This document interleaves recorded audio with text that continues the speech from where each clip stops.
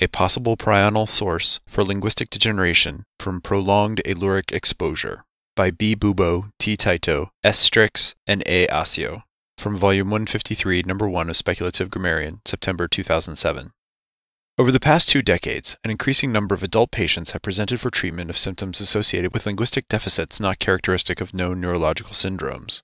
Less severe cases entailed impoverished vocabulary and syntax, while more severe cases resemble a mixture of glossolalia and Ludic language in which most sentences have been reduced to 2-word combinations characteristic of early stages of language acquisition in infants. Patients' homes were examined to no avail until it was noticed that all of them owned cats and displayed the aforementioned symptoms most strongly when interacting with them. Systematic examination showed that all patients displayed the severer symptoms in the presence of their cats, and the severity of the symptoms in other environments was directly correlated to the amount of time they had owned cats. Thus, linguistic degeneration starts in the Aluric environment and with time spreads to other areas of life. Indeed, it was dismaying to see obviously intelligent, if rather inarticulate, adults reduced to yammering morons when their cats jumped on their shoulders or coughed up a hairball in their laps. A further description of Aluric linguistic degeneration is here provided for neurologists and linguists to refine through further investigation. The most common symptom is a strong tendency to hypochorism, nicknaming, regardless of commonly accepted standards of appropriate social behavior. As an early example of the severer form of hypochorism, included over the protest of one author, a patient presented to one of the investigators complaining of an inability to focus on his writing. When the investigator introduced himself, the patient responded, Berna Boobo, hey Bernie Bobo, go Boo Boo. Should I call you Duck Booby? As the examination had not yet started, this is not from the transcript of a clinical tape, but has instead been taken from the record of the subsequent trial for assault and battery. Another common symptom is a tendency towards tedious nonce doggerel of a simple form, iambic or dactylic quatrains, with a simple rhyme scheme, usually ABAB, AABA, or AAAA. What one might call catterel. Examples from our patients include, Example 1. I love my kitty tolerates me. He is an it, and it is a he.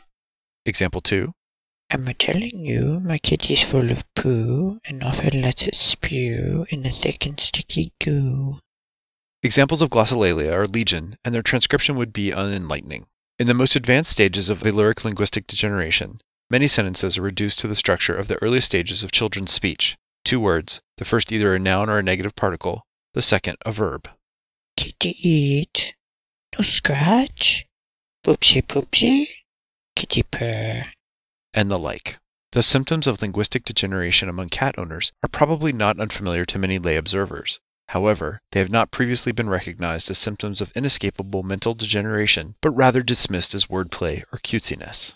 The investigators proceeded to examine the brains of deceased cat owners, but no macroscopic neurological damage was found.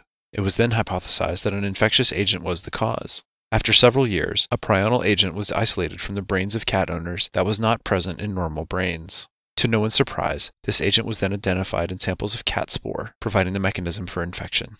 It would of course be unethical to test the effects of the agent directly on humans, so a population of dogs was tested. No adverse effects were discovered, but the investigators concluded the test was poorly designed because dogs are already drooling idiots without higher mental functions to impair. The medical details of our study are in press at Speculative Vivisectionist. The discovery of the prion agent causing Aluric linguistic degeneration puts a number of social phenomena in a different light. First and most significantly, no one has hitherto remarked on the strong correlation in the rise of cat ownership and the decline in SAT scores over the past 3 decades. The consequences for public health and education policies are obvious. Second, Aluric linguistic degeneration can be aptly summarized as the Tourette syndrome of kitsch. The spread of cat ownership since the 1970s probably explains the decline of quality of popular music into treacle over the same period. Possibly the jazz style known as scat, whose name seems ever apter, derives from cat ownership as well. Third, the stereotype of the old cat lady who takes in many cats to escape loneliness might be seen as reversing cause and effect. As she takes in more cats, her social and linguistic skills decrease to the point that no normal human would wish to be around her. It is essential that Aluric linguistic degeneration be recognized as the serious health issue that it is, so that in future no humans need ever again become mad as a catter.